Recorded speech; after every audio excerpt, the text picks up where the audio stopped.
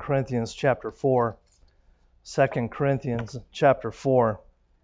I do want to say this. I appreciate everybody who gives me a card or any kind of word of encouragement. It is, and I say this with all the sincerity I can muster. I have no idea why you come to my church. I am just a sinner saved by grace just like you. And I honestly don't know that I would come to my church unless I have to because it's me. But seriously, I appreciate and love every single one of you, and I appreciate the very kind words. And even though I haven't read them yet, I just want to say it ahead of time.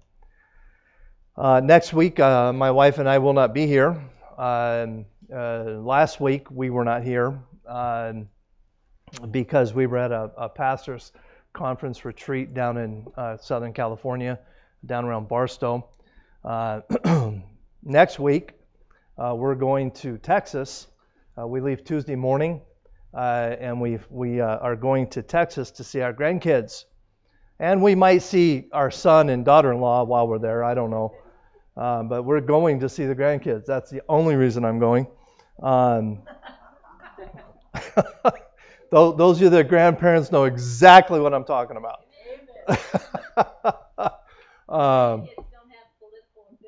There you go. So pray for us if you would. My wife kind of freaked out because there's another hurricane coming toward Texas. So she's like, ay. But anyway, so pray it turns and hits someone else. Isn't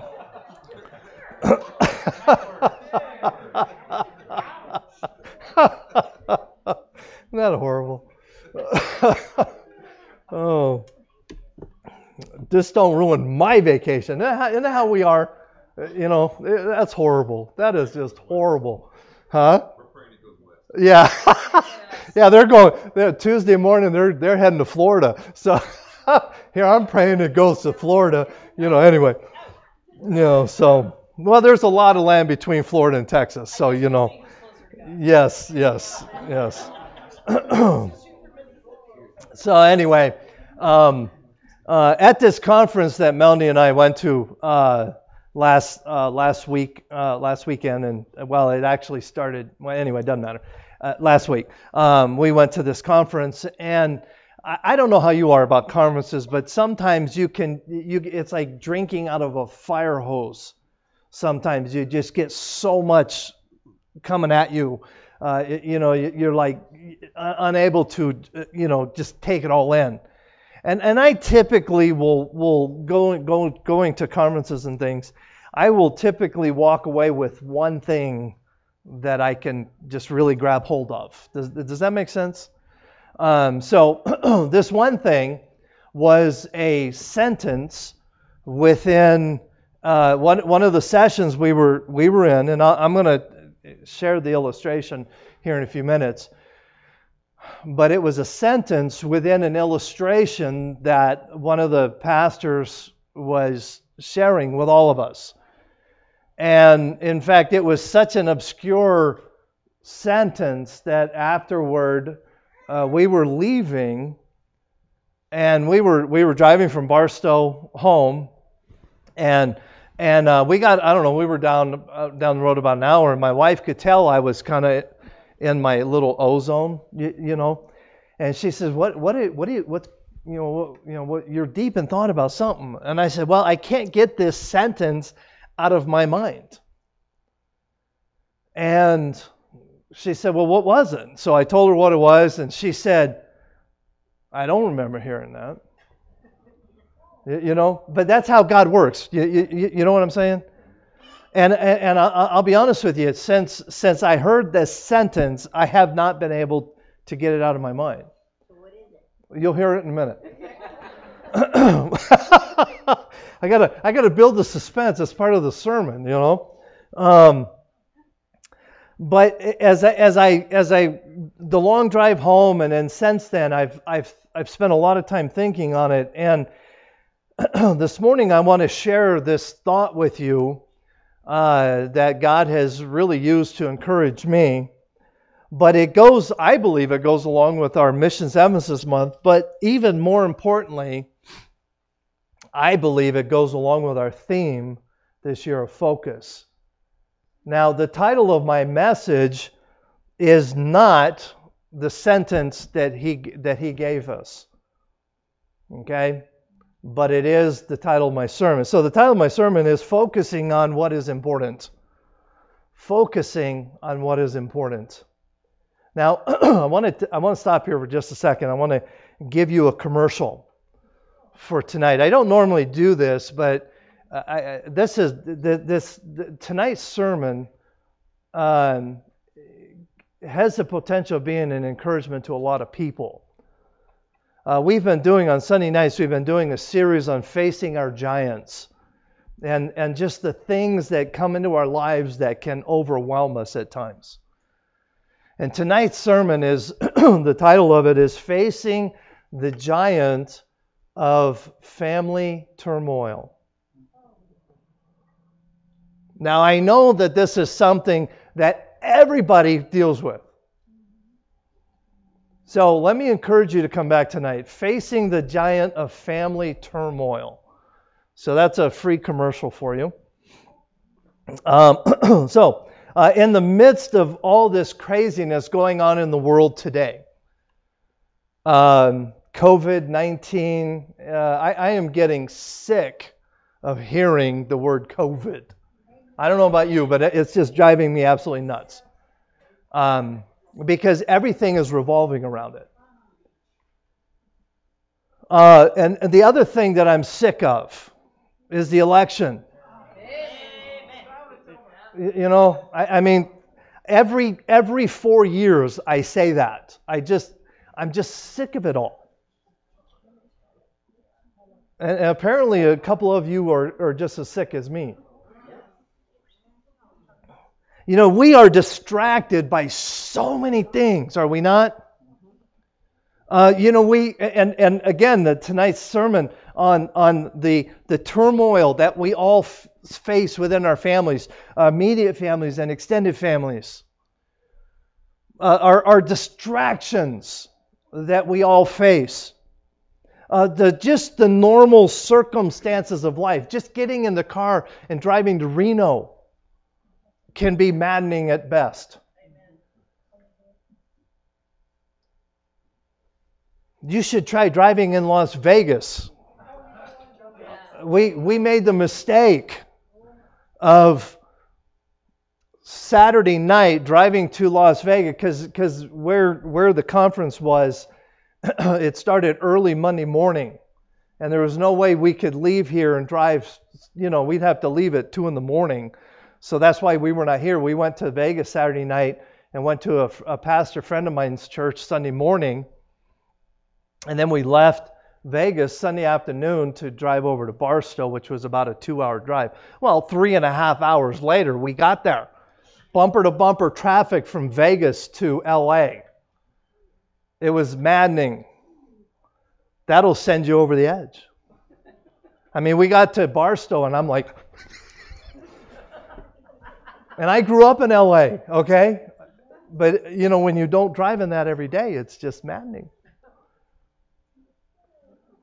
Relationships, world events, I mean, all of these things are just spinning around and they're driving us absolutely to the edge of our lives.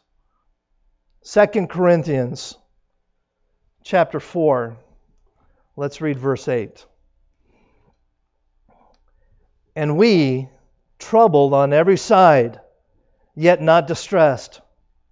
We are perplexed, but not in despair. Persecuted, but not forsaken.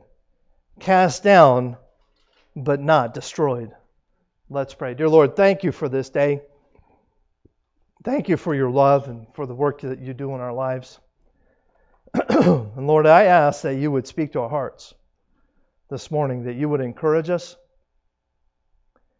that as we look at your word, that you would not only encourage us, but that you would strengthen us and that you would help us to refocus on the things that are truly, truly important. We are truly thankful and grateful for all that you do. For it's in Christ's name we pray. Amen. Now, if you look at verses 8 and 9, you will see that there is a negative followed by a positive. Do you see that? Hello? Talk to me. Okay? There's a negative followed by a positive. But let me read to you the way we normally read these two verses. This is how we normally read them. We are troubled on every side. We are perplexed. We are persecuted and we are cast down. That is how we normally read it, is it not? We read the negatives and the positive go and we typically think about, oh well, that's for the other guy.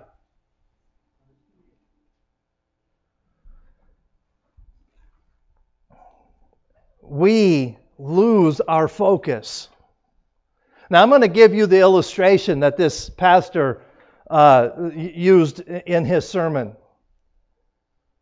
He pastors, I believe, in Idaho. I believe it's in Idaho. And he has a man in his church that during Vietnam was a helicopter pilot during Vietnam. Now, I don't know if you realize this, but the life expectancy for helicopter pilots in Vietnam was really short. So the fact that he survived is an incredible thing. When he got out of the military, he didn't say how long he was in the military. He just told us that he was a Vietnam veteran. So that kind of told me after Vietnam he got out. But then he had a 30-year career in law enforcement. I mean, this guy, what a nut. But seriously, he did a 30-year career as a law enforcement officer. Then, after retiring in law enforcement, he went back into flying helicopters. And he took a job until he was 70. He flew for the Forest Service on fires. So that kind of tells me it was a seasonal kind of job after his retirement. So I'm going to need you to verify some of the things I'm about to say, just to make sure, because he used to work for the Forest Service, okay? So he went on to say that whenever this man in his church was on a fire, he was always concerned about it, was always praying, because, think about this, on a fire, you have multiple helicopters flying around. You got airplanes zipping in and out of there. He said that sometimes that the kind of helicopter that he carried, he would actually carry fire crews into the fire and drop them off in obviously sometimes very bad terrain. He would have to, and oftentimes, as you well know, these fires create updrafts and downdrafts, and then you flying through over canyons and mountains, and the thick smoke, he could literally fly into the side of a mountain. Am I right? Okay. So, and then when he would carry the big bucket, I don't know what you call these things. What do they call those? The bucket, okay. Okay. Real technical term. But he would have to go in and dip them in lakes and then carry them over and then drop them on fires. Well, the whole time having to know where the fire crews are, so you're not dumping that water on fire crews. So needless to say, there are a lot of moving parts. Does that make sense? So this pastor every day would call this man, and this is the sentence.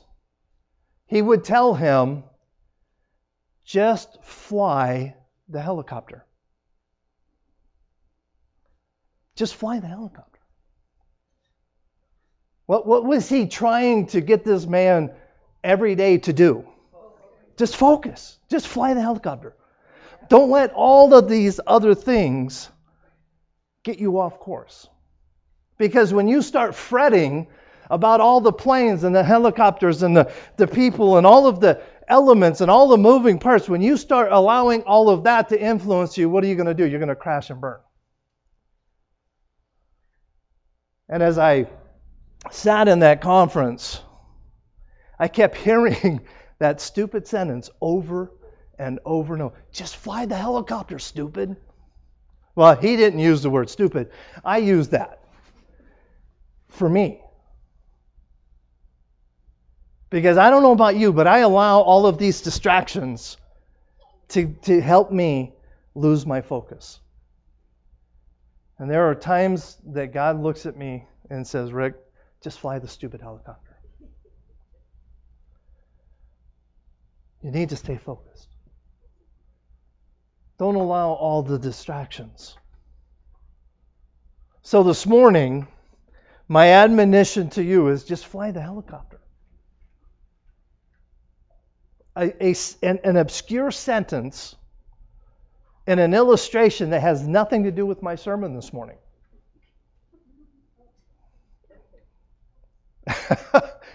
But God got it. I held on to that. And I keep thinking about just flying the helicopter. Look at verse 8. We are troubled on every side. That word troubled there is an interesting word. It is an incredibly awesome word picture that the Apostle Paul gives us here in this verse. Anybody know what that word troubled means? It is literally a word picture. What it means, it literally means to be put into a wine press. Have you ever felt like you live in a wine press? You know, there is no escaping a wine press. When you get in, when a grape gets in a wine press, what happens? It gets squished. And there are times in our lives when we feel like, get the word feel. When we feel like we're in a wine press and there is no escape, and it just, with every crank of the wheel or the turn thingy, whatever it is, what happens? We get tighter and tighter and tighter, and we feel like we're being squished to death.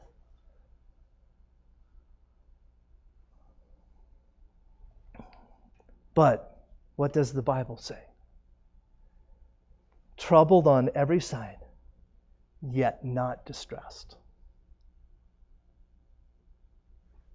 We are surrounded by trouble. But we only have to get into the wine press if we want to. Troubled on every side, yet not distressed. There is always a way out. 1 Corinthians chapter 10 and verse 13 says, there had no temptation taken you but such as common to man. But God is faithful, who will not suffer you to be tempted above that which you are able, but will, with the temptation also, make a way to escape, that you may be able to bear it. Troubled on every side, yet not distressed. Then it goes on. We are perplexed. This is another interesting word. The word literally means to be at loss or to be puzzled or confused. Does that not describe our world today? Perplexed. I love that word, perplexed. If there is ever a word that would describe 2020, it would be that word. Perplexed. Absolutely confusing. We've all been there. We live there, each of us. Perplexed. Perplexed, but not in despair. Perplexed, but not in despair. You know, there are all kind of cutesy little sayings that we like to throw out to each other when we are perplexed. Like one, the first one I thought of is, when life gives you lemons, make lemonade. That's about the stupidest thing. Another one. Oh, yes, I like this one. When you're at the end of your rope, tie a knot. What does that mean? Well, I have a couple pictures for you here. This is another one of my favorites. Okay.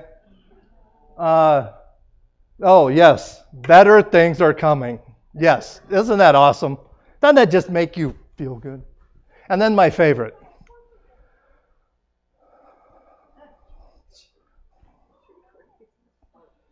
I know it has been tough, but I'm still cheering you on.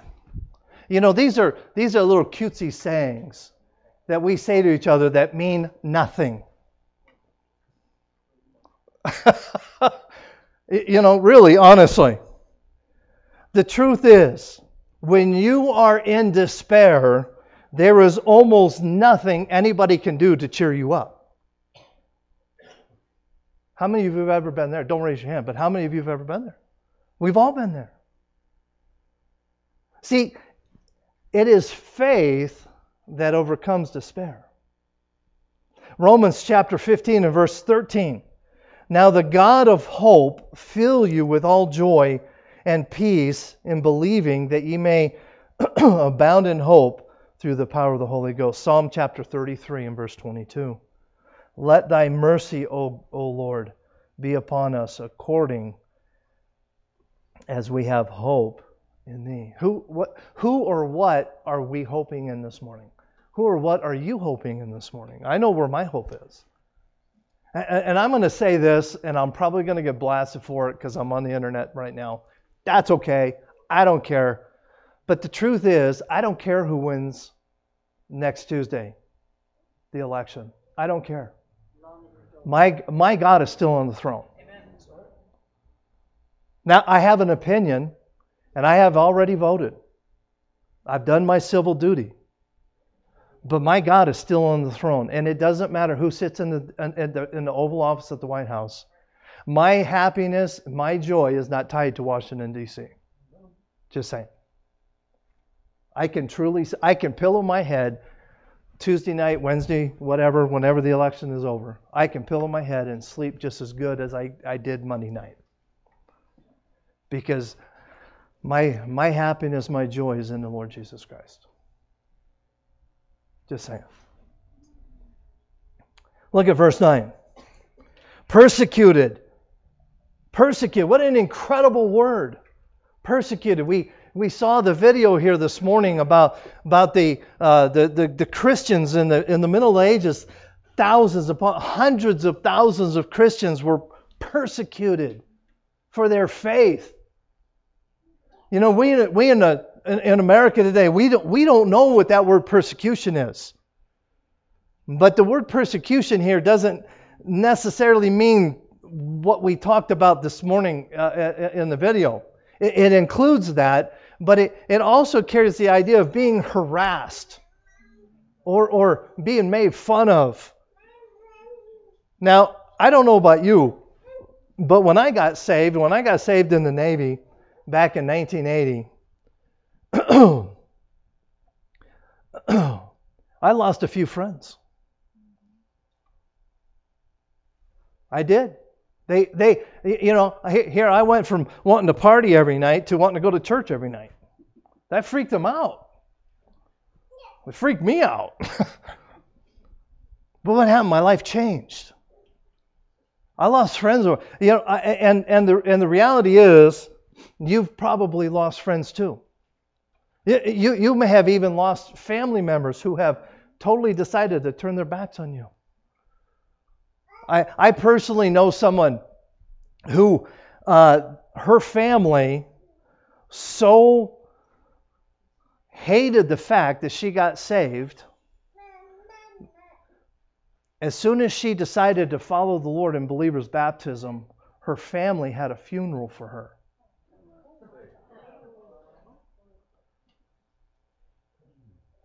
I'm telling you, that's persecution.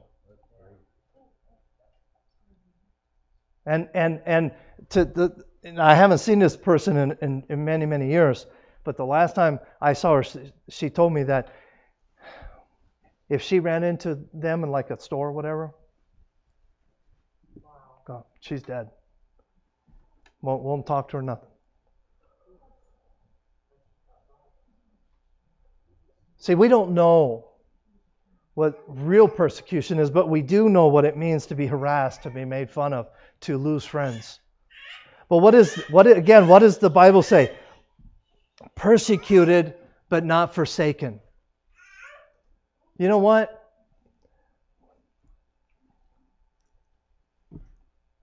We can go through a lot, but He has promised to never leave us nor forsake us.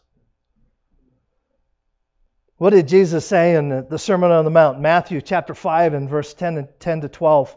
Blessed are they which are persecuted for righteousness' sake, for theirs is the kingdom of heaven. Blessed are ye when men shall revile you and persecute you, and shall say all manner of evil against you falsely. Have you ever been lied about because of your faith?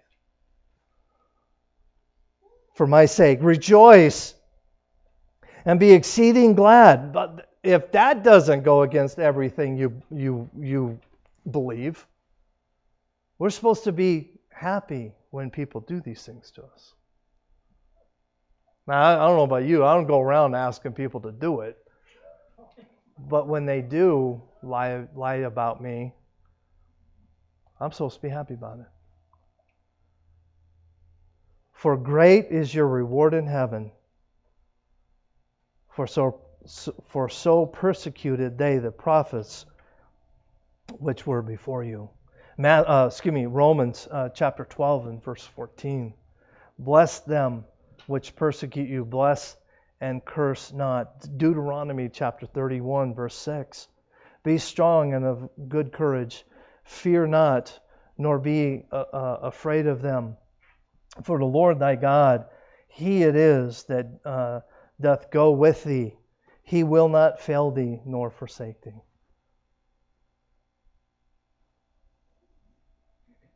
Let's read these verses again. We are troubled on every side, yet not distressed. We are perplexed, but not in despair. Persecuted, but not forsaken. Cast down. Number 4, cast down.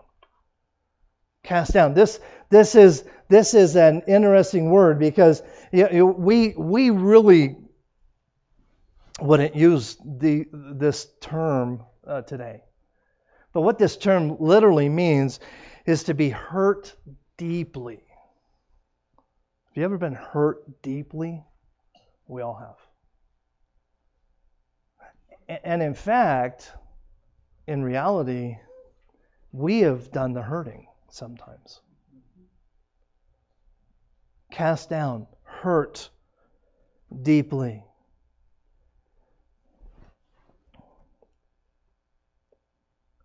Have you ever, and I've done this more than once actually, but have you ever cut yourself on a rusty nail?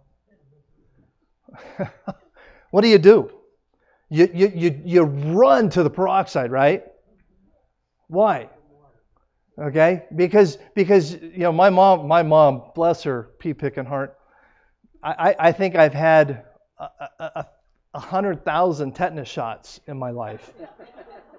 Because every time I cut myself on a rusty nail, she wanted to make sure that I didn't get lockjaw. That's what we were told. You're going to get lockjaw. And some people, never mind. But so my mom would rush me to the hospital. She's like, I don't care what his records say, shoot him again. But what was she trying to do? She was trying to cut down on the infection, right? Because infection obviously is going to cause deeper problems. But what happens when we get hurt? We don't run to the peroxide. We allow it to fester. and bitterness starts to set in. Am I right?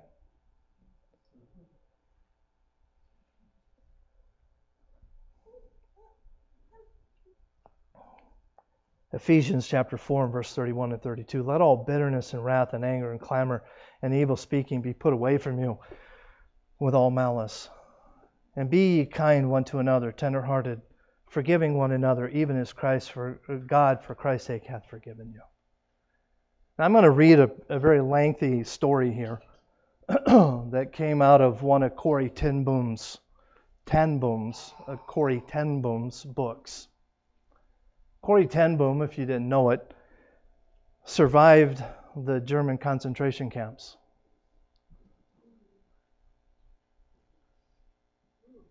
It was 1947, and I had come to Holland to defeat German with the message of God's forgiveness. It was the truth we needed most to hear in that bitter, bombed-out land. And I gave them my favorite mental picture, maybe because the sea is never far from a Hollander's mind. I like to think that when sin is forgiven, it is thrown into the deepest parts of the sea. When we confess our sins, I said, God cast them into the deepest ocean, gone forever. The solemn faces stared back at me, not quite daring to believe. There was never questions after a talk in Germany in 1947. People stood up in silence collected their wraps, and in silence they left the room. And that's when I saw him working his way against others. One moment I saw the overcoat and brown hat, the next a blue uniform and a visored cap with a skull and crossbones on it. It came back as a rush. The huge room with a harsh overhead light, with pathetic pile of dresses and shoes in the center of the floor. The shame of walking naked past this man. I could see my sister's frame from ahead of me. Ribs sharp beneath the parachute skin. Betsy, how thin you were. Betsy and I had been arrested for concealing Jews in our home during the Nazi occupation of Holland. This man had been a guard at Ravensbrück, a concentration camp where they sent us. Now he was in front of me, hand thrust out. A fine message, Fräulein. How good to know that, how good to know that, as you say, all our sins are at the bottom of the sea. And I, who had spoken so glibly of forgiveness, fumbled in my pocketbook rather than take that hand. He would not remember me, of course. How could he remember one prisoner among thousands of women? But I remembered him, the leather crop swinging from his belt. It was the first time since my release that I had come face to face with one of my captors, and my blood seemed to freeze. You mentioned Ravensbrück in your talk, he said. I was a guard there. No, he didn't remember me. But since that time, he went on, I've become a Christian. I know that God has forgiven me for the cruel things that I had done there. But I would like to hear it from your lips as well, Fräulein. Again, his hand came out. Will you forgive me? I stood there. I, whose sins had every day to be forgiven and could not. Betsy had died in that place. Could he erase her slow, terrible death simply for the asking? It could not have been many seconds that he stood there, hand held out.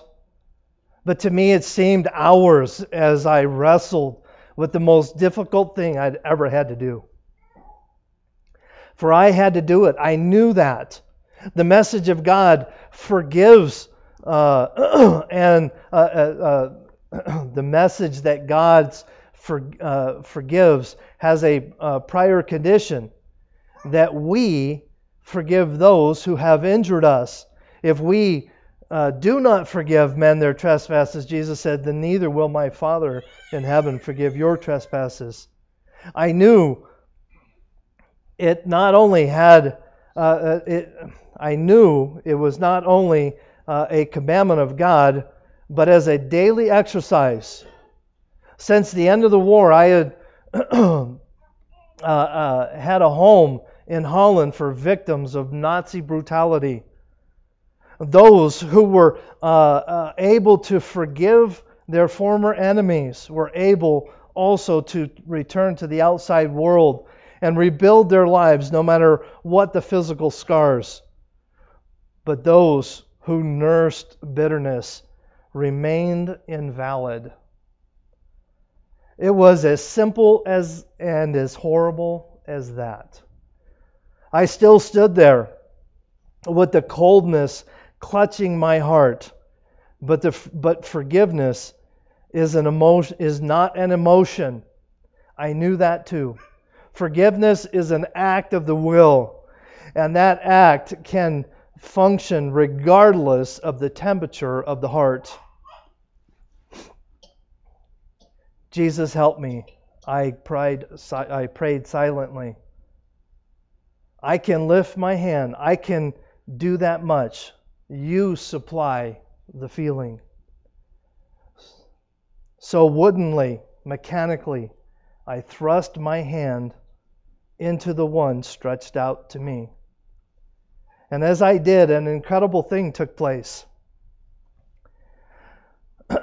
The current started in my shoulder, raced down my arm, sprang into my hand.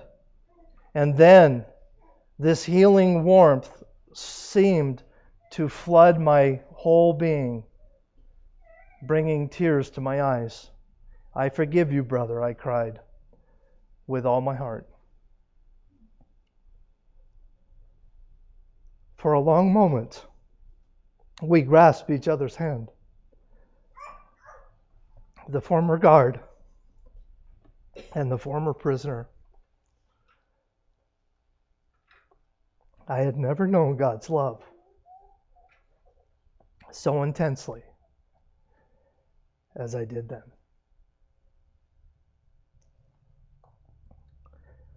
What does verse 9 say? Cast down, hurt deeply, but not destroyed. But not destroyed.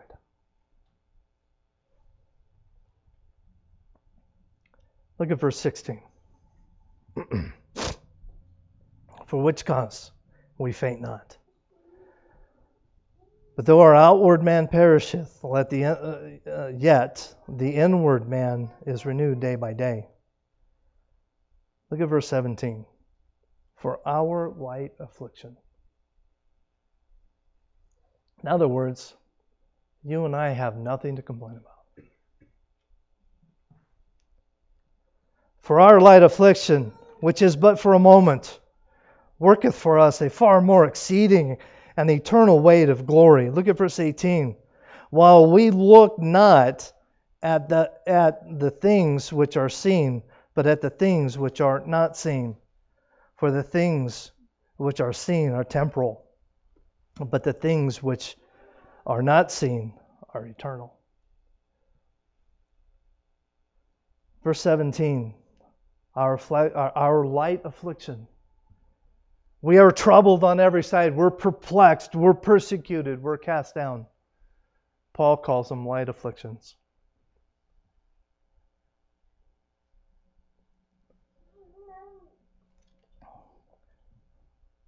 How can we look at some of the things that we have gone through in our lives and call them light afflictions? Because quite honestly, if you're anything like me, many of them have hurt deeply. In fact, some of you may still even be dealing with some of these things. I'm here to tell you, just fly the helicopter.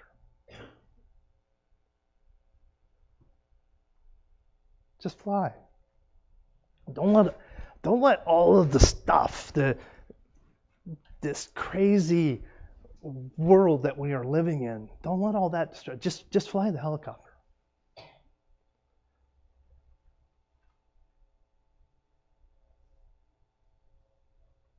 As I drove back from Southern California, that sentence just kept going over and over and over in my head.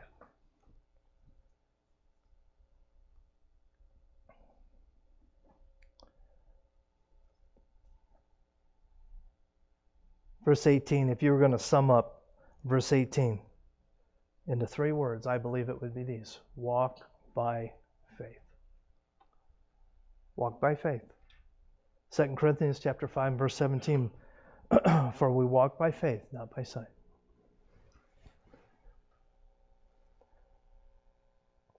I think it's time that we refocus. That we just take some time right here at the end of our service. And I'm running a little late. I'm going to blame it on the video. I want to take just a minute. We're going to have a time of silent prayer. Okay? Everybody, just bow your heads, everybody. Just right now, just bow your head. I want you to ask God something. I want you to ask the Lord right now. Lord, help me to just fly the helicopter. Take away the distractions. I just need to focus on flying the helicopter in my life.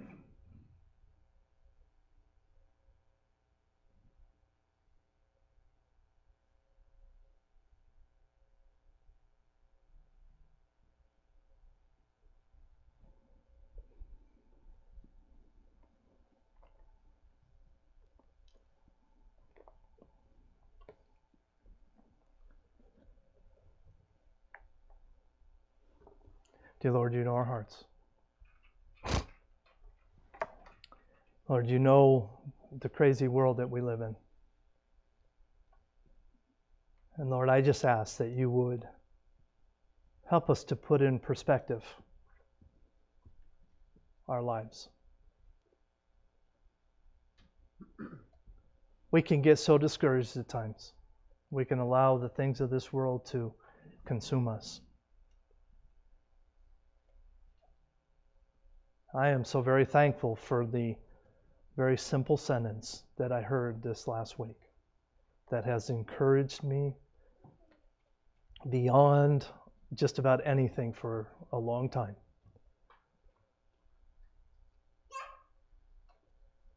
Just fly the helicopter. Simple words, but you have used it deeply and ingrained it into my heart. And I'm so thankful for that.